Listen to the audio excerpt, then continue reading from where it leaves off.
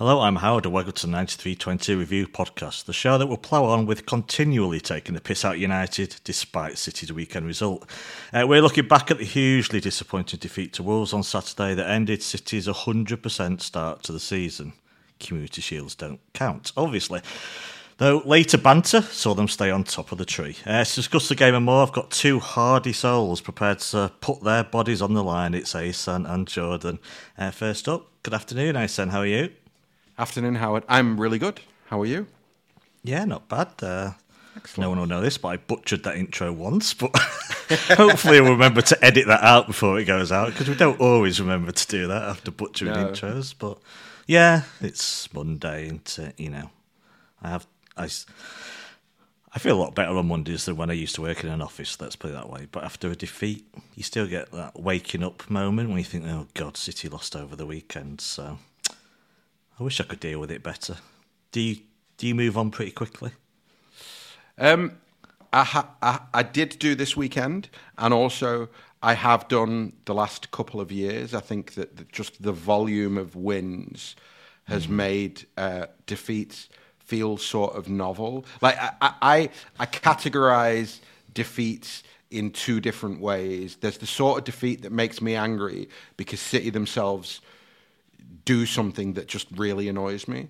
And those are the defeats that I get really annoyed by. But there's some defeats where it's like, you know, I don't know, like one shot on target, one goal on the break, and City hit the woodwork like a million times, and there's one cleared off the light. Do you know what I mean? Like one of those where you just go, all right, well, that's one of those days. You play that game another 99 times and City win every one. Yeah. Those are the ones that are fine for me. Yeah. No spoilers, but I'm guessing this one don't fall under that. So definitely not. Good afternoon, Jordan. How are you? Afternoon, Howard. I'm also in a pretty good mood for a Monday. I think because we'll get that out of you by the end of this podcast. Well, yeah, maybe, but I think because the farce of the Saturday evening game and just the drama that's unfolded from that just put me in a really good mood. Like, it's just taken all the stress away from City losing, and I'm just sort of sat there with my popcorn watching, you know, everyone rip everyone to pieces. It's been great fun to watch. Can I say, right? So most people will know it was my birthday on Saturday. So at the City full-time whistle, I was just like, I don't want to hear anything else about football for the rest of the evening. I didn't look at any of the other results, just was like, I'm done with this, yeah? Fast forward to like 9 p.m. at night or something like that, and somebody leans over and goes, have you seen the rest of the results today? And I was like, no, I've not seen a thing. And they were like, well, for starters, United lost 1-0 at home to Palace. And I was already on the floor laughing from that. And then he goes, no, I'm not done. And then he tells me about Liverpool Spurs, and I was just like, oh, mate. What? Yeah, that's the best way to rebalance a City defeat, is for the Scousers and the Rags to lose immediately, and for at least one of the games to be riddled with controversy. Come on. Delicious.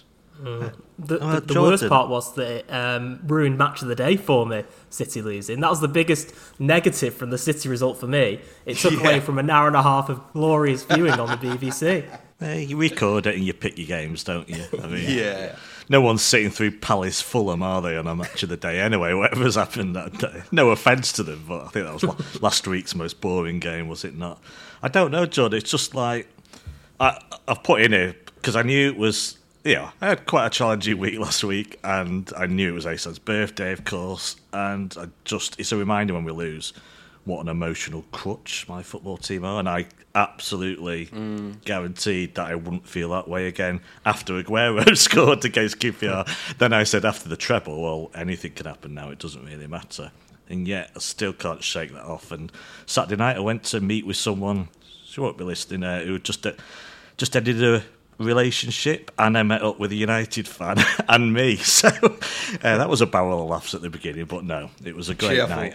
It was absolutely fine, to be honest. We all put the world to right, and I did forget about football, but I still can't I can't get rid of those little moments, just like suddenly on the Sunday when you remember that you lost the previous day and weren't very good, and it still annoys me. But hey, it was the end of September. It's not the end of the world, is it? So, and we're still top of the league. Well, exactly. I do see Liverpool right now, could change, could be Arsenal, as our title rivals. So I compare everything that happens to City with them. So in a way, we haven't really lost out this weekend. But Jordan, does it not? I know it was hilarious what happened to Liverpool. We'll probably come to it at the end. But does it not worry that they actually did brilliantly despite circumstances to almost get a point out of that game? Or am I just being pessimistic and seeing this completely the wrong way? No, I understand why you're saying that. I think Liverpool have been really impressive at times this season already.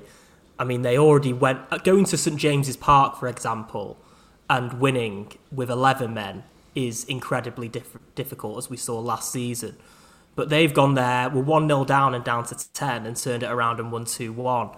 So clearly they are looking pretty good this season and also pretty adept at playing with 10 men in a way that when we went down to 10 men against Forest, I didn't think we looked as threatening as they did against Newcastle or Spurs. But maybe that's because they don't mind playing with not that much control, whereas we like to control the ball a lot more. But they look like a really good side this year. They look defensively fragile as well. And I was impressed with how they defended with 9 men for 20-odd minutes. But weirdly, with 11 men, they look more fragile because they're still trying to score goals in those sorts of situations. But yeah, I think at this stage of the season, I agree, Liverpool are probably our biggest title rivals. Arsenal shouldn't be written off. But we know what City are capable of, particularly the further you go into a season. We are typically under Pep, not at our best in the early stages of the season. And who knows, by Christmas we might have pulled away. It wouldn't be beyond the realms of possibility for that to be the case. So I'm relaxed and enjoying the sort of entertaining starts of the season. I think that's key to the match discussion we're about to have, is what does it mean? I think if it was one of those days, as like Ahsan talked about earlier, I'd be a bit more fine about it. But let's get into the City chat, because I'm just not sure at the moment. And yeah, as you say, Jordan, obviously, we've been here 100 times before. And, I mean, we've not even won our first 6 games before anyway. Certainly haven't won our first 7. And we then go on and tend to be brilliant. So I don't know if there's anything to take out of this long term, or it's just a really bad day at the office. But hey, let's discuss it, Ahsan. I mean, I normally ask you about the team itself, but with players out, not much to take away from that, was there? Really? No, it was what you'd expect, and there's plenty there. I mean, just firstly, I thought, we had Luke. It was great entertainment on the Friday show. I did think he was ridiculously negative about his own team, Wolves, because I've seen plenty of signs of life from this season, even if they have had horrendous, off-field problems. So I didn't think it was going to be easy, but the team itself was easily good enough, obviously, to go out there and win the game. Yes. Yeah, absolutely. I think that, so obviously we had not played without Rodri for some time, yeah? So that was always going to have an impact. I think that my big takeaway, before we get into kind of more of the specifics, my big takeaway was that we've been, with a small squad, it has felt this season as though each week we're pulling another piece out of the team and going, all right, let's see how well we do now. All right, let's see how well we do now. KDB's gone. Stones is gone. Bernardo's gone.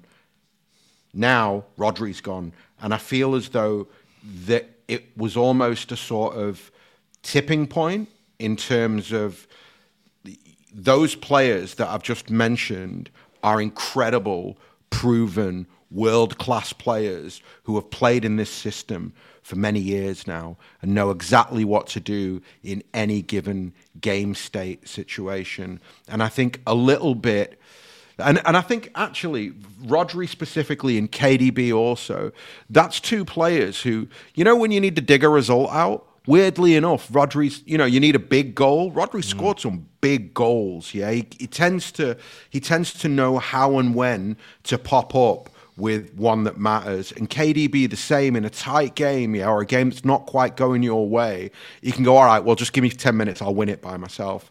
And I think that as you shore your team of so many key components, and you ask the new players to come in and replace that, it gives you an idea of the current levels of the new players, and it gives you an idea of the importance of the players that are missing. And it's almost moot to say the importance of the players that are missing, because obviously everybody knows the importance of Rodri. But I guess for me, it's more the accumulation of key players missing. There was always going to come a tipping point. Like, if we lose a player a game, or a player every game week over a 4, 5, 6 week period, eventually you'll run out of world-class players. Jordan, your thoughts on the same thing? Huge players that Ahsan's mentioned that are out, but it shouldn't, and of course a fairly small squad, but it shouldn't matter still in this game, should it? On paper and reputation, obviously people would expect City to beat Wolves regardless of who was out. But that's only because of a narrative, and that's only because of the success of the two teams over the last 15 years. But I totally agree with everything that Ahsan said. I thought about describing Rodri as the backbone of the team, but in reality, all of the players listed make up the backbone of the team. Fine, yeah. Exactly. We're missing our centre-half, who I think arguably is our best defender and most important defender to the way that we play. We're missing our best game winner, really, in De Bruyne, our clutch player. We're missing Bernardo Silva, who is absolutely quality on his day and is, well drilled in the way that Pep wants the team to play. And then on top of that, we're missing Rodri. So I don't think Rodri's necessarily the backbone, but with those players out, he was our walking stick, or crutches, if you like, and he was sort of holding us together. And you take Rodri out of the team, and you're left with a team that, yes, has a lot of very good players in it, but I don't think plays the way that we expect City to play, and knows how to guide us through those tricky patches in matches. I think that with those players out, and yes, we've got a small squad, but it's the personnel of those players and what they bring to the team that's the most crucial part. Because if you, let's say, got Foden out and Akanji or Diaz out and Kovacic out, you still back us. I think that team, with those players out, looks a lot stronger compared to what we're currently experiencing. And it's not because the players are necessarily worse in quality, although, they are, but it's also the fact that these players have been playing under Pep for pretty much since he came in to City, and have been. And their roles are so defined. Their roles are so defined as well. I think that's the other key thing, is that when Kevin De Bruyne plays, Kevin De Bruyne's role is just Kevin De Bruyne's role. Yeah. Bernardo Silva, it's kind of a similar thing, that whichever position he plays, his role is always the same. And even Stones, like whether he's playing from the right or he's playing centrally, his role is very clearly defined. And Rodri's, and all of those roles are massively important, both for functionality and for quality and for moments of brilliance. So we have lost a lot, basically. Sorry, Jordan. No, it's spot on. You put it into words better than I could have done. I think it's also the fact, and it's probably what you were saying as well, that they are the only guys who can do that job for us. John Stones is the only centre-half we have, as much as Akanji has tried to do it, who can step into midfield in that level of quality and sort of seamlessly, to the point where he doesn't even look like a centre-half. Kevin De Bruyne is the only guy who can do Kevin De Bruyne things on a regular basis, and Rodri is the only player who can play that position in world football to the level that Rodri does. And that's the issue that we've been facing.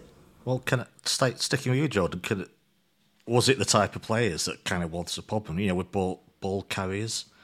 Would you say this wasn't a game for ball carriers, more passers, and that the players that were out, the pauser and all that sort of thing, or that intricacy of the players we've lost over the summer, perhaps? that we kind of just had this wrong sort of players on the pitch for this game. Does that make any sense at all? Thanks for listening to the first 15 minutes of the show. To listen to the full podcast and all our contents, including reviews, previews, analysis, quizzes and much more, go to 9320.com to sign up now, or simply click the link in the description. So what are you waiting for? Go to 9320.com now for the best, most passionate, impartial coverage of Manchester City and beyond.